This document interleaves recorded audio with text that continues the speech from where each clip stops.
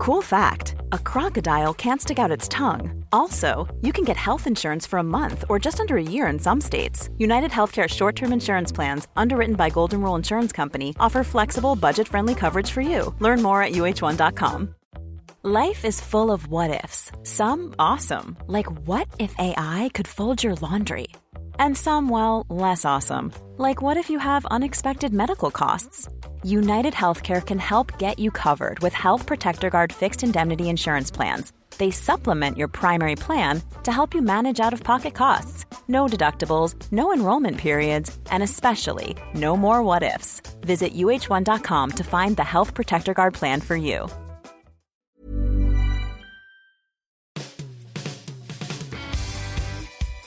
Welcome to the Football Writers Podcast. My name's Mike Calvin. I'm joined by Darren Lewis of the Daily Mirror and Tom Hopkinson of the Sunday Mirror. The new stadium looks fantastic, but Tottenham's season is on a knife edge. Are they pretenders or contenders? Could they even be kingmakers? They're at Liverpool on Sunday and travel to City during the run-in. So I suppose, Darren, one question: which way are the cards going to fall? Well, it depends, I would imagine, on two things. How this break has treated them, what they've done in that break. Because before the break, there were 1 win from 5, no win in 4 in the Premier League. And so really they needed to maybe just recalibrate, calm down a bit. During that period, of course, of poor form, Pochettino was first arm round the shoulder, then he was big stick, accusing them of complacency and a little bit of arrogance as well. So it really depends on how they've reacted in the international break. A few of them have obviously gone away with their countries, but also it depends on how they've adapted to the new stadium. I've had a tour with a couple of other journalists last Friday. It's magnificent. It's a fantastic home. It was a really emotional introduction to life at the new stadium on Sunday. The young players were playing there. They performed really well. The atmosphere was fantastic. The reception was magnificent as well. And I think there might now be a little bit of stability at the club. The fans are now back on side. They were stopping going to Wembley. They'd had enough of having to go to the National Stadium. Attendances were down. I wonder if that might have transmitted itself to the team, the lack of support. There's all sorts of things. I think now that they are home, I just wonder if that stability might work in Tottenham's favour, and the feel-good factor will propel them to getting better results in the last, 8 games of the season. They're going to get sellouts, obviously, and there will be, an emotional kick on, won't there? There will. I actually think it's terrible that they're being allowed to go in at such a late stage of the season. I sort of understand teams being given a bit of leeway at the start of a campaign after some development work, as we saw at Liverpool a couple of years ago, or West Ham with their move into the London Stadium. But I really think it's unfair that Tottenham are going to have this advantage, and we expect it to be an advantage, of course. As Darren said, look, it is an incredible stadium. Can't wait to go there and sample the atmosphere and see this fascinating new stand. It really does look a wonderful place. But I just think if Tottenham do get a boost, then it's unfair for the teams that they've played at Wembley, when they were playing against teams who have got relegation candidates coming up as well. Are they going to perform differently against those relegation candidates than they did against the others earlier in the season because of their surroundings? Is it going to have a different effect? Are Spurs going to be feeling their way into this new home, and is that going to give a boost to the teams that are lower down the league, rather than those who had to go to Wembley where they were comfortable and already settled in? So I don't agree with that, but I do agree that it will fire them on, and it's going to make this Champions League fixture with Manchester City the only thing I would say is that, as far as Spurs are concerned, what helps them so far is their form, because although I mentioned those stats about the last 5 games, defensively they have been consistent. Only Liverpool and Manchester City with a better defensive record so far this season. So wherever they play, they defend very well. They're very well organised. Also, if they were to go into a new stadium, and we've seen with other clubs as well, the first few games, the results actually aren't that good, the history tells us. It happened at Wembley, didn't it, with Tottenham when they went there? Yeah. And people were saying the Wembley's factor, and we made a big thing about it. The Wembley hoodoo and all that. Wembley, exactly, the Wembley hoodoo. And So actually, it's more likely to work against them. Well, that's the point. Whichever way it goes, that's to the benefit of the teams who have got to go to the new White Hart Lane then, or the new Tottenham Hotspur Stadium, as it's called. And those teams who went to Wembley where they were settled were at a disadvantage. So I think they'd be well within their rights to be upset about it. Yeah, we're in an age, Darren, where we're almost obliged to concentrate on the bottom line, the business plan. Let's look at that from Tottenham's perspective. It's absolutely critical that they qualify for the Champions League, isn't it? Yeah, absolutely it is. Because if they want to hold on to the best players, if they want to hold on to the manager, if they want to attract high-calibre replacements, if, for example, they were to lose Christian Eriksen, who's got a year left on his contract, and Toby Alderweireld as well, who's got a year left, then they've got to be playing in the elite competition in Europe. They've got a stadium to pay for now. With the stadium, for example, the press room will double, as I understand it. On non-match days, they'll open it up to the public, so it'll be like a cafeteria and all that. Every little helps in terms of being able to draft in revenue. We know about the NFL. 2 NFL matches at Wembley, 2 are going to be at White Hart Lane. Retractable pitch allows for them to be able to accommodate the likes of the Los Angeles Rams. And Daniel Levy, he sweats the asset, doesn't he? Absolutely he does. Absolutely he does. He will ensure that in any way possible for them to make money out of that stadium, they can do. I don't know if I have too much of a problem with that, because I think clubs are doing that more and more now. You look at the Emirates and the fact that they're available for international games involving higher calibre teams. So, but you're right, as far as Daniel Levy is concerned, he does indeed sweat the asset. Yeah, you're right. I think the Champions League, though, I think he's lost a little bit of its sort of, have to get in Tottenham this year. I think let's not be silly and say they don't need to get in there. Of course, they're going to need every extra penny. But I think with Pochettino, they've had a stroke of luck that Real Madrid have already made the change in manager, so there's absolutely no chance he's going there. I know the suggestion in our papers over the weekend that there's a fear by some people at Spurs that he could still go to Manchester United. But you think that'll happen? No, I don't at the moment. I think I can probably see it in another year's time, but I still think they're probably going to go with Ole Gunnar Solskjaer. I think they'll give him the year, and I think that will work for everyone. I think Pochettino gets to have a year with Tottenham in the new ground. But I think even if they, from a player's perspective, the chance to go, because it's not just the new stadium, which will be incredible to play, and the training facilities that Tottenham have got now are as good as anyone's. They're fantastic. So I think they still have the ability to entice players, even if they do lose an Eriksen or an Alderweireld. I think people will want to go and work with Pochettino. They'll want to go and play in those facilities, train every day in those facilities. So I don't think it'll be quite as catastrophic as perhaps we think if they do miss out. The talk of Jack Grealish, that talk has been amplified again, hasn't it? Yeah, of course. And look, we know. I mean, he's had a very good season, hasn't he? The way he's come back at Aston Villa. I've liked the spikiness that he's shown in the last couple of weeks as well. That let's bring it on.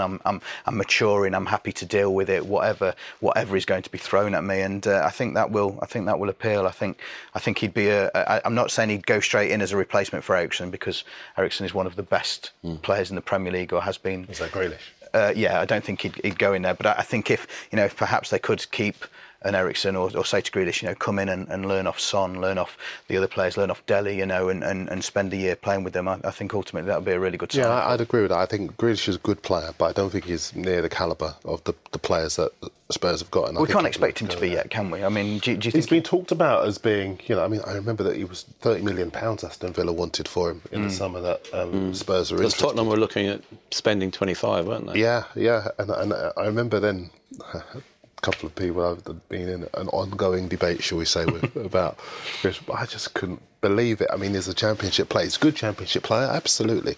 But, people sometimes have a go at Daniel Levy and say, he's miserling, whatever.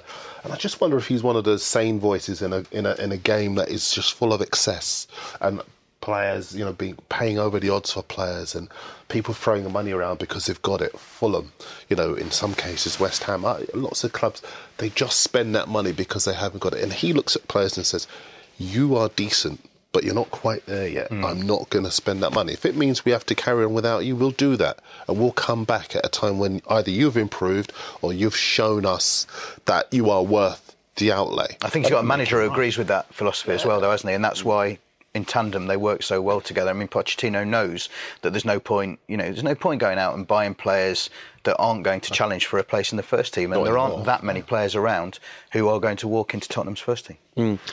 We had Tony and Seb on last week, and they both were quite bullish about Tottenham's prospects against City in the Champions League. Do you give them a good chance in that? Yeah, I mean, look, they have got a good chance. I think over 180 minutes, I'm going to err with Manchester City winning the game. But if Tottenham go up against City and do to them in the first half an hour what Liverpool did to them last season, then all bets are off, aren't they? And Tottenham are as capable of doing that, I think, as Liverpool were at this stage last season. I'm still going to go with Liverpool. I don't agree with Tony and Seb on that. I still think... Go with City. Go with City. I still think City will be the team that progresses from the round. But I wouldn't be sitting here and putting my mortgage on that being exactly the case. Yeah. Looking at Liverpool, as I said, they're there on Sunday. What's your feeling of how they're placed for the run-in?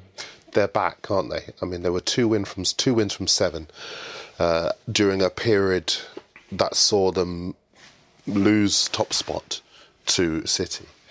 And in that period, all the questions came up. I remember being at a couple of their games, in particular the West Ham game, where they were just unrecognisable from the side that were defensively strong and offensively so powerful. But they're 3 wins from their last 3, and the confidence appears to be coming back. The verve, the creativity is coming back. Sadio Mane's been outstanding, so much so that Marca had him on their front page either yesterday or today. Zinedine Zidane wants him. And there have been loads of names that Zinedine Zidane probably wants. I think I saw your name on there, actually. Oh, good. But I'm available. But Mane has been the one consistent name that he is understood to be interested in, understandably so.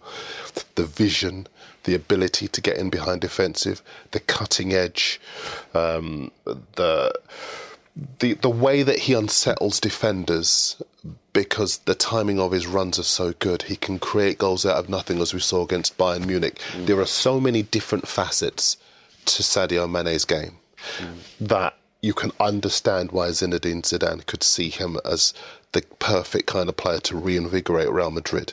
And the interesting thing about his interest in him, I remember when covering Spurs, when Zinedine Zidane wanted Bale. And I always remember what he said at the time. He said, Bale is a kind of player that can help a team that wins a league to win the Champions League. And of course, Bale went on to win 3 Champions Leagues out of 4. They've still not taken to him. 4 out of 6. 4 out of 6. 4 out of 6, indeed. And I think, as far as Mane is concerned, I think he is... I can understand why he would be the type of player to really go all the way to the top. But I also can see Liverpool saying, absolutely not, you will not leave this club. They've already committed him to a new deal. And I think he is the kind of player that will keep Liverpool at the top, challenging for top honours. Because that's the key, isn't it? We've mentioned it in the past that Liverpool have sold on the bigger players. Even now, someone like Keita, who's having a poor season by common consent. There were some stories around at the weekend that they could ship it out for 50 million, immediately denied by Klopp. He wants stability. Doesn't need anything else, does he? Doesn't need these sort of transfer stories. No, he doesn't. I mean, I'll stand corrected on Mane if it does happen and if he goes on to be a huge success at the Bernabeu. But I think he's not been consistent enough yet. Joking, are you? No, I don't think he has. 11 goals in 11 games. Well, so you get a move to Real Madrid because you've scored 11 goals. I mean, I'm talking over 3-4 years, 5 years. I still don't think he's been. His numbers are insane over the last couple of seasons. I still don't think he's been at the level. I know Hazard has had seasons where he's been up and seasons where he's been down, but I can see why you would link him with Real Madrid. I can see why Christian Eriksen would interest him. Mane, I'm just not there.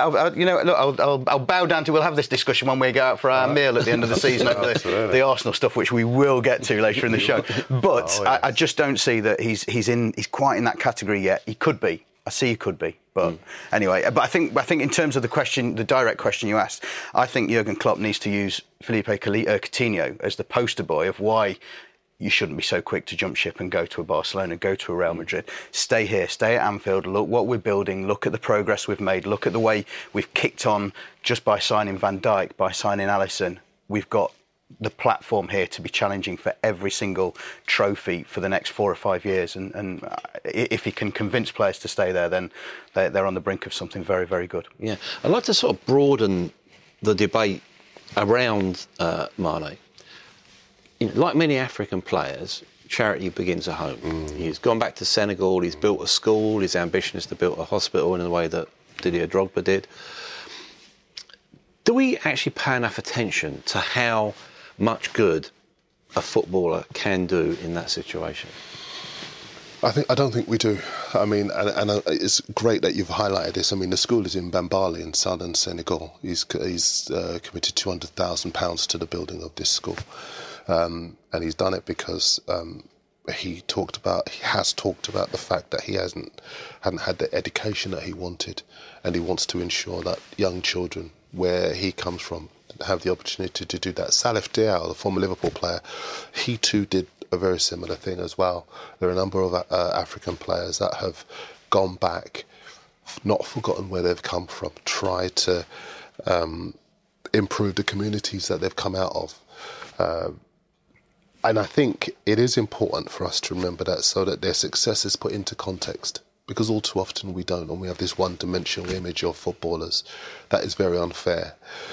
We can see I've always felt, and I remember there'd been a big debate about Claude Makélélé when he was at Real Madrid, and you know, he said, you know, you're a French player, but you're very unremarkable, and you know, we're not going to give you the money that we're giving to some of the stellar players, you know. And there'd always been this opinion that across Europe, if you're black or African, you know, obviously he's French, but if you're black or African, you don't get the kudos, you know, all the financial remuneration, the commercial elevation that other players get.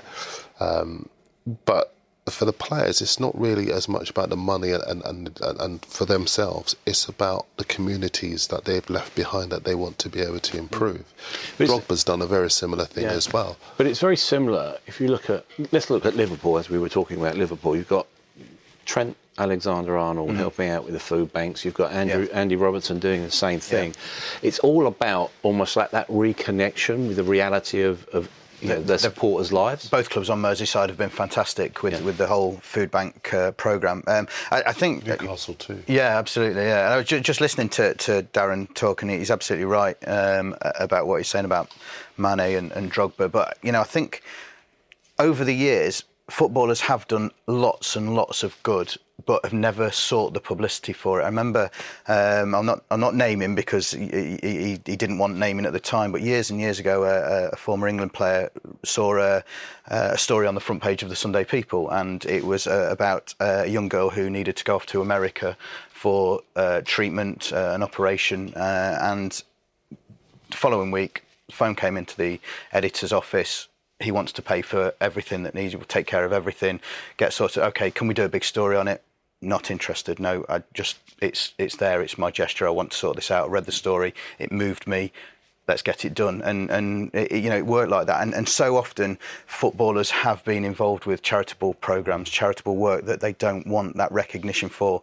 So it's sometimes we'd love to write about those stories, wouldn't we? You know, it would be great to go and do a piece with them about those human interest stories. But because there's a misconception that it happens only in America. You've got LeBron James and all those superstars who build schools and improve the communities that they've come from, because they wait with their hands out for the authorities to do it, and they don't get what they want, you know, that kind of support. So they say, I'll reinvest my own money into improving the facilities and the communities and providing books and providing infrastructure for young people to be able to make a success of their lives. And they don't do it for the kudos. They do it because they see it as a necessity.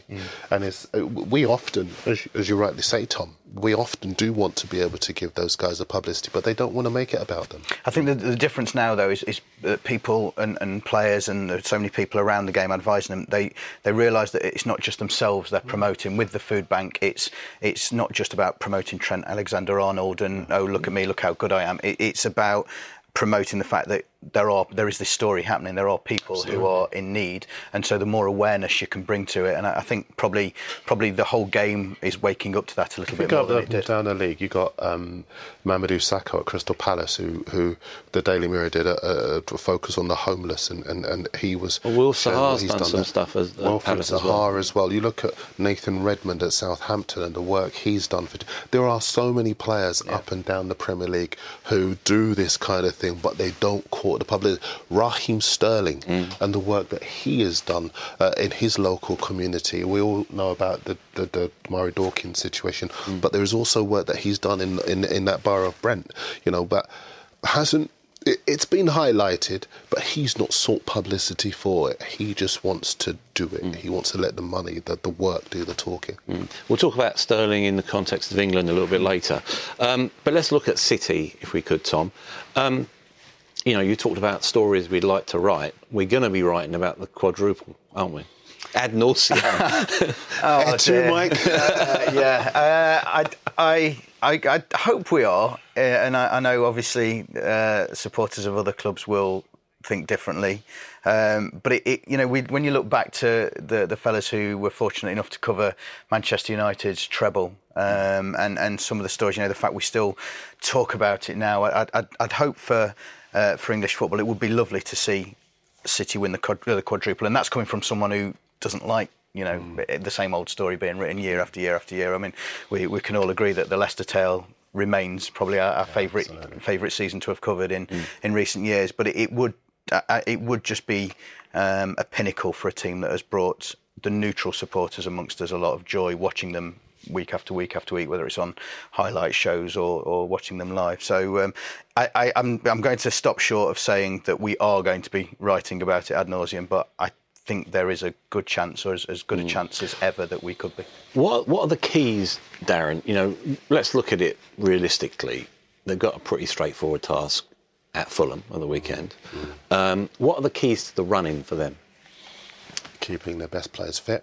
The form of Gabriel Jesus, who has been decent but not quite as electrifying of late as he has been in the past.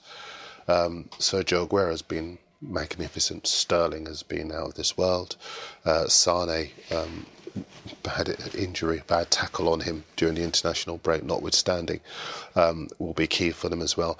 Defensively, they're going to need to be really on their game. And I don't think, and to be fair to Guardiola, he hasn't been allowing his players to be complacent, but I don't think they can take any one game for granted. City as a club will know all about Wigan in the FA Cup final to know that they can't take anyone in the FA Cup remaining lightly. The Champions League is also going to be key. I think we underestimate so many high-caliber teams in the Champions League. Barcelona, Lionel Messi, the performance the other day against Betis was just sensational. Cristiano Ronaldo has been bought by Juventus to win the Champions League, and that performance to get them into the latter stages single-handedly was just brilliant.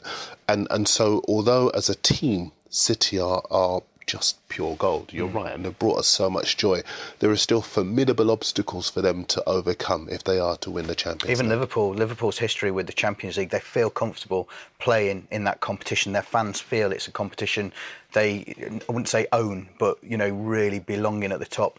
Do City have that belief yet in the Champions League? I don't know. There's some talk, Tom, that the Champions, and I think UEFA are pushing for this, and certainly, I was in Barcelona last year talking to the hierarchy, and they would support this, that the Champions League will be restructured and played at the weekends. What do you think? I'm not surprised that that's something they're looking at. I think it would be dreadful if it were to go that way. I think Champions League games under the floodlights on a Tuesday and Wednesday evening, there's something very special about them, particularly being at an Anfield or even somewhere like Stamford Bridge. It's so enjoyable being in those atmospheres for European games. But I already think there's football saturation. I thought we'd reached saturation point, but I think if we start playing European Cup competitions on a weekend, then we're either going to see the Premier League extended, or we might have to change the format of it and lessen the number of teams in it, which I think there's obviously going to have to be a lot of discussions and manoeuvring around that. But it's just another way of money making, isn't it, from UEFA's perspective? So I can understand why they're doing it, but do I agree with it? No, I don't. No, I agree with Tom. I think it's a way of making money for them, but it would just mess up the schedule. They will argue maybe if clubs get players get a week to prepare, then maybe the spectacle will be better. There's nothing wrong with the spectacle as it is now. All we're going to do is congest the fixture calendar even more. And, yeah, we'll probably get a decent spectacle, but at what cost? That's the bottom line. The cost to, I mean, in England, the league, the Premier League is worth so much, but we forget, I think, sometimes that in La Liga there isn't the same sort of revenue being generated. Ligue 1 in France or the Bundesliga, they're not making the same money. So, of course, those clubs, those countries may well support it, and it may well work even better for them. But I think for us, it's something that, mind you, whether we'll be allowed in the Champions League anyway in years to come, who knows? We'll have to wait and see. They might just kick us out anyway. Might be one of the negotiating tactics. Yeah. Let's look at Arsenal. Let's throw the Arsenal bomb in the mix, shall we? At home to Newcastle on Monday. Where's the leadership? That's a very good question. Years ago, you could have named any number of players in terms of leadership at Arsenal. Now it seems to be a very individual club, and I mean off the pitch as well as on the pitch. The leadership during the Wenger days came from Wenger. He took so many hits for the team, for the people above him, as well as for the failings of the playing staff. Now, Unai Emery is a gun for hire. He's been brought in to do a job. If he does it, well, great. If he doesn't, he's out and someone else has a go. And on the pitch, I look around that team and I see some individually very good players. But as a collective, they're very weak. Now, they play Newcastle at home. And at home, their defensive record is very strong. I think they've conceded only 10 goals this season. Away from home, they're a mess, but at home, they're very strong. So they may well pull off another win to continue what has been a good run so far for them. But it's when the going gets tough, again, on and off the pitch, that they're found wanting. Aaron Ramsey's going to leave and go and join Juventus. How on earth is another player leaving that football club for nothing to go and play for a top team, a bigger team? They're losing millions in the transfer market because of their transfer policy. Where's the leadership there? Non-existent. Denis Suarez is a case in point there. He's turned up from Barcelona, said hello to people, and basically we're going to say goodbye Absolutely. to him. Kim Kallstrom all over again, even worse. And I think as far as Arsenal as a club, it's actually hard to know what they're doing. They looked as though they were going to get Monchi as the director of football. He's now gone to Sevilla and staged a U-turn. So, look, they've got wonderful players, as I say, and they may well go and win their next game, and there'll be all this feel-good factor, which will continue. And at this point, I've got to give them credit for a wonderful win against Manchester United, and obviously against Rennes, they came back to get into the quarterfinals, so credit to them for that. But if you're talking about leadership, I'm not so sure. Yeah, and they'll need it in April. They've got 8 games in April, Tom. Yeah. And you look at that squad, and it's suspiciously thin, isn't it? Yeah, it is. I think the games, they've actually got a reasonably good run in, haven't they, in the Premier League?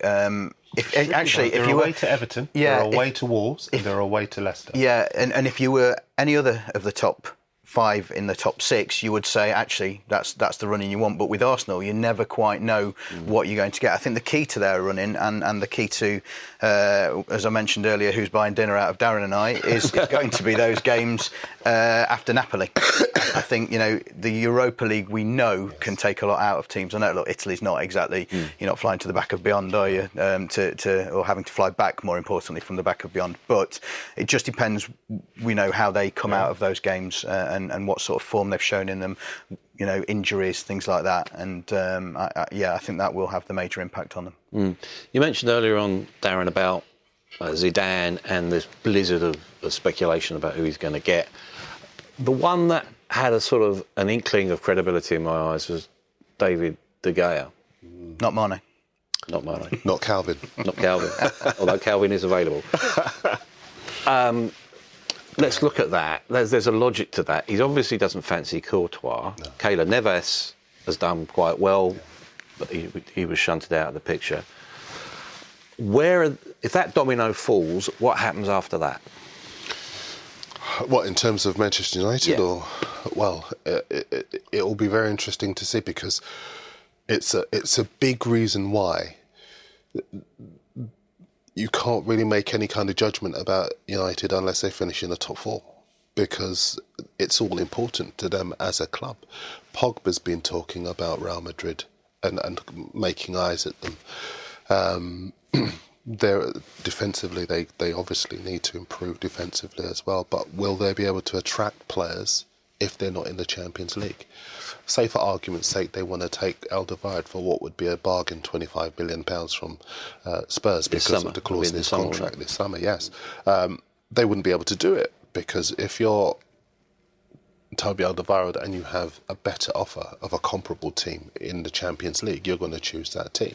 I think De Gea is at real risk of going because Courtois, who you mentioned, had another ricket on international duty last week, and I think as far as he's concerned, he's in a horrendous run of form. And I think there will be a few Chelsea fans who won't be crying too many tears at the way that he kind of strung them along, then left them in lurch right at the end. And even when he went back to Atletico Madrid, they pelted him with rats and said, you've gone to Real. So nobody likes this guy. But in terms of Manchester United, I do think there could be a domino effect, because I think if De Gea were to go, and regardless of what people may say about De Gea's form not being what it was, he is still one of the key players in that football team. He's an outstanding goalkeeper. On his day, I think he's the best in the world.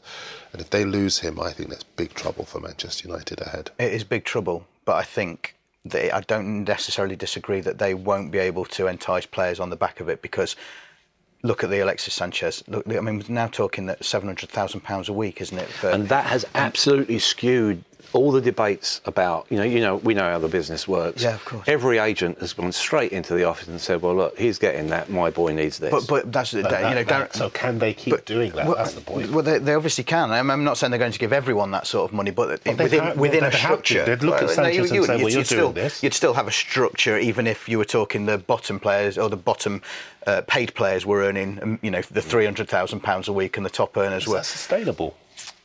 At Manchester United? Yes. It appears to be at the moment. I mean, but is it sustainable? Average players getting £300,000 a week? Well, if they're generating revenue through every other facet of the club, then yes. As long as it works on the balance sheet for them, then they will keep paying it. And that's why Manchester United will be able, there's probably only PSG and Manchester City, you would think, can offer the same sort of salaries that Manchester United can. And that's why they will continue to sign big players. They've been linked a lot in the past with Gareth Bale. I don't think it's, any state secret to suggest that maybe Bale and Zidane aren't, on first-name terms. Where's he going to end up? It's a good question. He's been linked with Manchester United for the last 5 years, hasn't he? So it is an obvious one. I don't really know. I mean, whenever I've spoken to the people who are sort of in and around him and in his camp, and you speak to them and say, look, reading another story about him coming back to England, Manchester United, and they've always been very quick to say, look, there's no logic to it. He loves life in Madrid. I saw him in Madrid a couple of weeks ago, and he was really happy. Yeah, loves life over there, family very settled over there, and who is going to pay his wages? Now, Manchester United, as we've just discussed, could afford to match his wages. Chelsea? I don't know if Chelsea could afford his wages at the moment. I think that they've been very clear over the recent years that they're trying to be self-sufficient, aren't they? And they can't match certain teams now. They can't match City or United, certainly. So I don't know. I really struggle to see where Gareth Bale fits into the Premier League. If he comes back now, I would think, maybe Tottenham, if you wanted some sort of emotional return, and he'd be happy to take a big pay cut. But the way Son has been playing, would he come in? Yeah. Absolutely.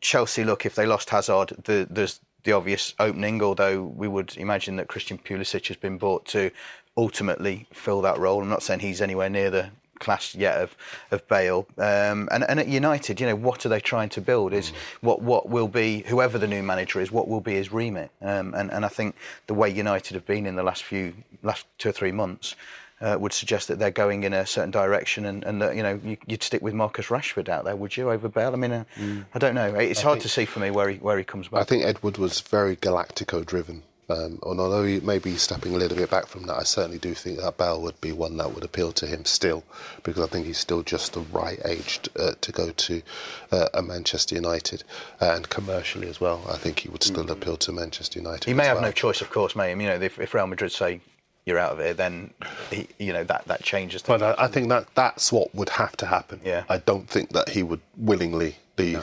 Real Madrid. Why would you? As you say, you went over there. It's very. I've been over there. I was there when he signed, and he is just so happy. His family are happy. He lives a great lifestyle. I think if he were to leave, he would leave for a Champions League club. A little bit like Ronaldo going to spearhead Juventus's charge towards a Champions League. He would want to leave for a club that would enable him to do that.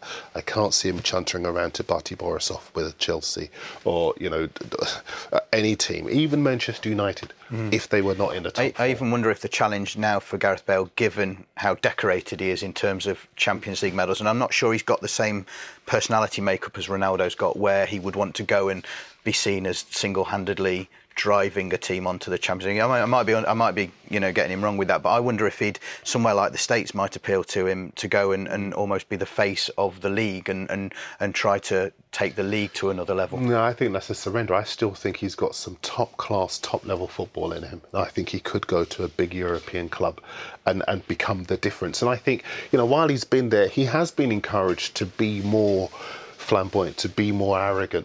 Has he? I know he's been encouraged, but has he done it? Well, yeah, I think it's not in his nature to be arrogant. It's not in his nature to be arrogant, but he's certainly been somebody who's accepted responsibility and been able to show that he is a leader and he's somebody who can influence big matches. And also, you've got it. He produces under pressure, which is the hallmark of a top player. Yeah, absolutely. I think that if he were to leave, he would still see himself as a player who could go to a big European club.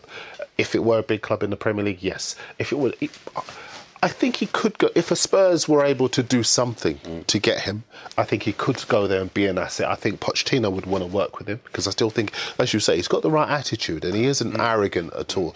I think that would be fascinating to see if he were to go there, because you make it work for a Gareth Bale if he were to be available for your club. But I don't see him in the Europa League, and I don't see him leaving Real Madrid unless they force him out. Wonderful player. Okay, let's talk about the other market. We talked about the transfer market, tangentially. What about the managerial market?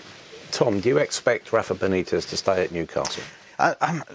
Only because I'm sort of running out of places for him to go in the Premier League. He will have a multitude of offers on the continent, and he might decide that 3 years working with Mike Ashley is more than enough. Probably about 2.5 years more than enough, and want a different challenge. He might feel that after the Almiron signing in January, if I can convince him to get me a couple more players in the summer, actually given my connection with the fans, given my feelings about the club itself, apart from the running of it, I might just fancy that. But in the Premier League, I don't see him going to any of the top six. I think Pellegrini's doing a good job at West Ham, which was, of course, a team that Rafa Benitez nearly joined a few years ago.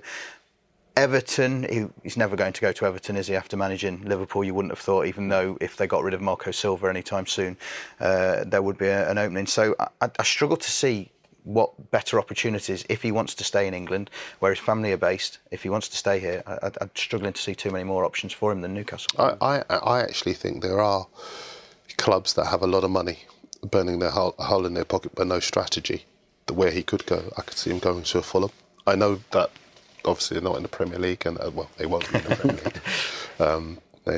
Do they need snookers just yet? Or not quite, but it won't be long. But they need to be in Ronnie O'Sullivan form to get out of it. Absolutely.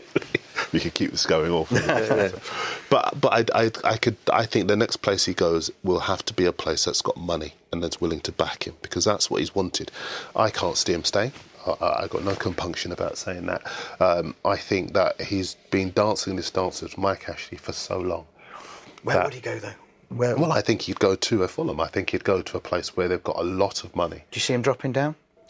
For a club with money, yes. I think if it were for a club where he doesn't know, he would have to sell to buy, he doesn't know where the money's going to come from, no. But I think if you're a club with a lot of money, yes. And I think as far as Benitez himself is concerned, he's a politician.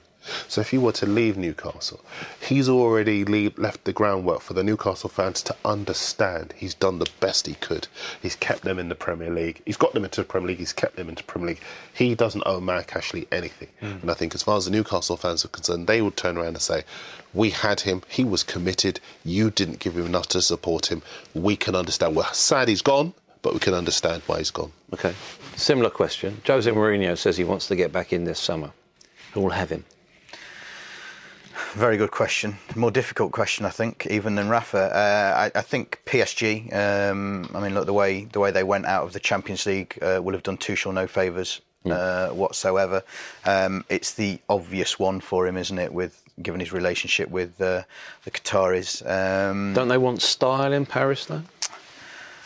They do, and I'm still going to stop short of saying that Jose Mourinho doesn't bring style. I know all the age-old arguments against him. I hark back to that Chelsea, the first time out, the Chelsea team of Duff and Robin, and the way they played football. He's still got that in the locker. The pragmatic side has taken over too much. But I think in Paris, he'd have.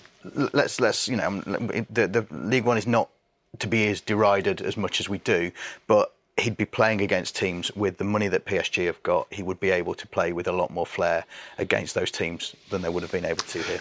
I've covered loads of his press conferences, and he's always talked about not going to a team where he could win the league by February. PSG win the league by February. And that's a bit of a Curex egg in a way, because on the one hand they do that, but on the other hand there is this mountain to be conquered in the Champions League with the players that he's got, and he would see himself as the man to be able to do that. The only problem he's got, and it's a fairly big problem, his autocratic style of management doesn't work in the modern game anymore. I keep saying in modern game as though he played in the 1990s or 1955. His autocratic management doesn't work. Big players are not afraid of him anymore. So if he were to come back, it'd be fascinating to see whether he has changed as a person and what he's learned, whether he's melted, whether he's warmer, whether he's more amenable. Maybe he studied the likes of Guardiola, Klopp, Pochettino, the relationship they've got with their players, and thought maybe I should make it less about me and more about them. That's what I'd like to see.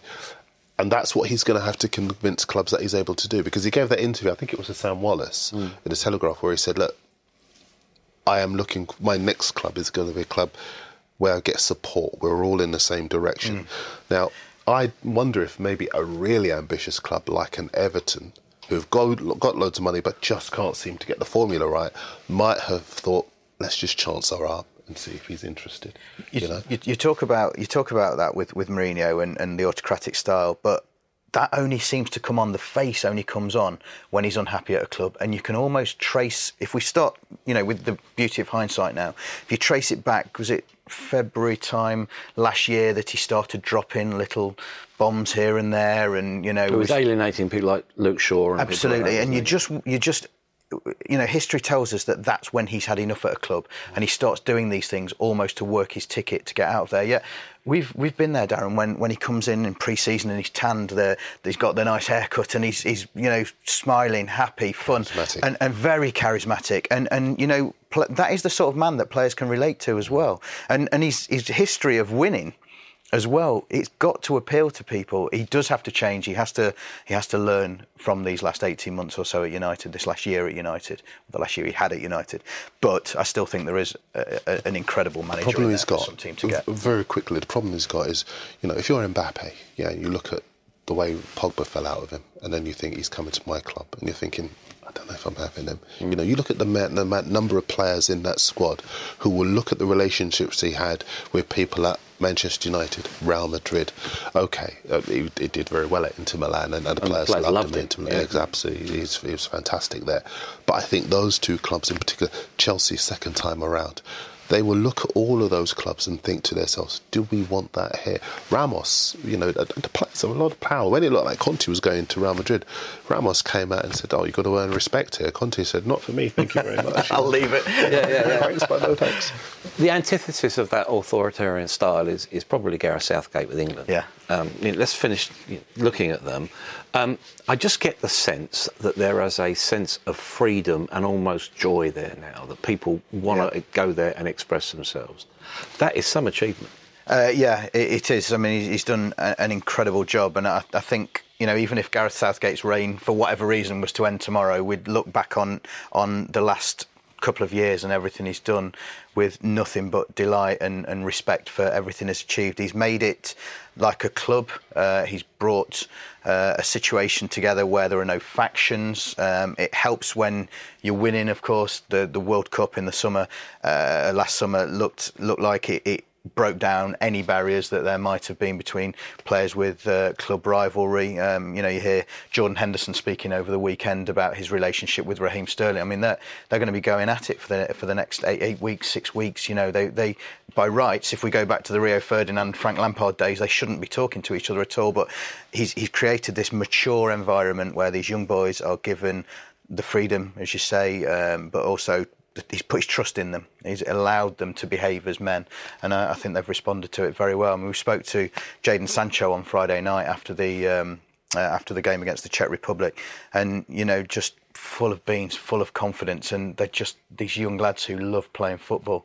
And coming through below that, the FA deserve a lot of credit as well. And you know, Gareth's had his role within this, but everyone else who's worked on it. I was at the 21s on Thursday night. You know, watching Phil Foden play, it's just a joy. And the pass that he picked out was unbelievable. He's wonderful, but there are other players. You know, he's the poster boy for it, but there are so many others coming through, and they've created this pathway into the first team where everyone feels confident, everyone believes in themselves, and the players need the credit as well for being the likes of Sancho, backing themselves, going abroad. It's paying dividends for everyone. Callum Hudson-Odoi, youngest competitive debutant at 18 years and 135 days. What's that say about Chelsea? Yeah, absolutely it does, because I think Chelsea, it's weird with Chelsea, they've got so many good young players, they're just not getting the regular first team football that could save them millions in the transfer market. Maybe this transfer might have to. Might actually help, yeah. But look, I think there are a number of things that are uniting those players. One of them was obviously the Raheem Sterling situation and the way that he's speaking out about the representation of black footballers. Another is the whole Hudson-Odoi situation, and the solidarity they have with him as a young player who wants to be able to go and play regular first-team football elsewhere. Danny Rose being open about mental health and the situation, and the sympathy and solidarity that they've had for him, and the wider public have had that for him as well. There is just that solidarity. I don't think club rivalries are able to cut through some of those things that affect them as young men, all making their way in life as well as in the game. And that's been to Gareth Southgate's benefit in a big way. But he's given them that opportunity as well, hasn't he? He's given them the belief and confidence in themselves to be able to speak like that. You know, a lot of these things that you're talking about now have happened within the last year. Gareth Southgate has been in charge for the length of time. And it's interesting because he's put Sterling on he was telling us that he put Sterling on the leadership team within the England squad.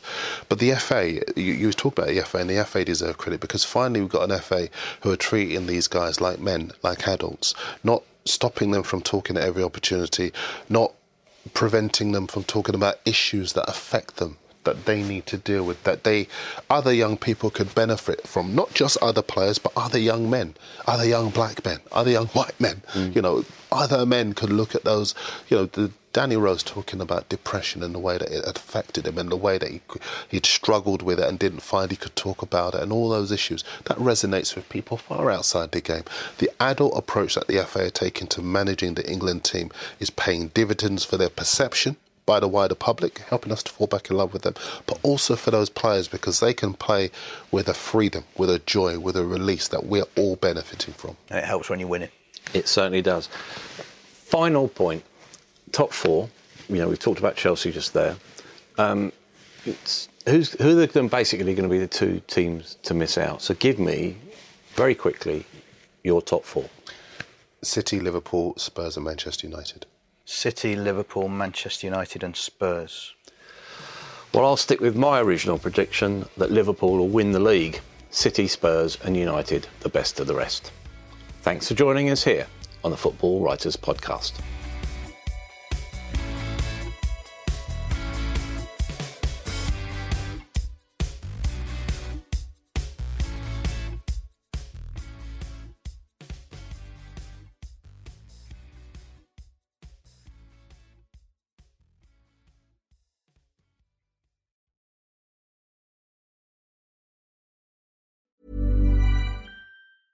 Hey, it's Paige DeSorbo from Giggly Squad. High quality fashion without the price tag. Say hello to Quince. I'm snagging high-end essentials like cozy cashmere sweaters, sleek leather jackets, fine jewelry, and so much more. With Quince being 50 to 80% less than similar brands. And they partner with factories that prioritize safe, ethical, and responsible manufacturing. I love that. Luxury quality within reach. Go to quince.com/style to get free shipping and 365-day returns on your next order.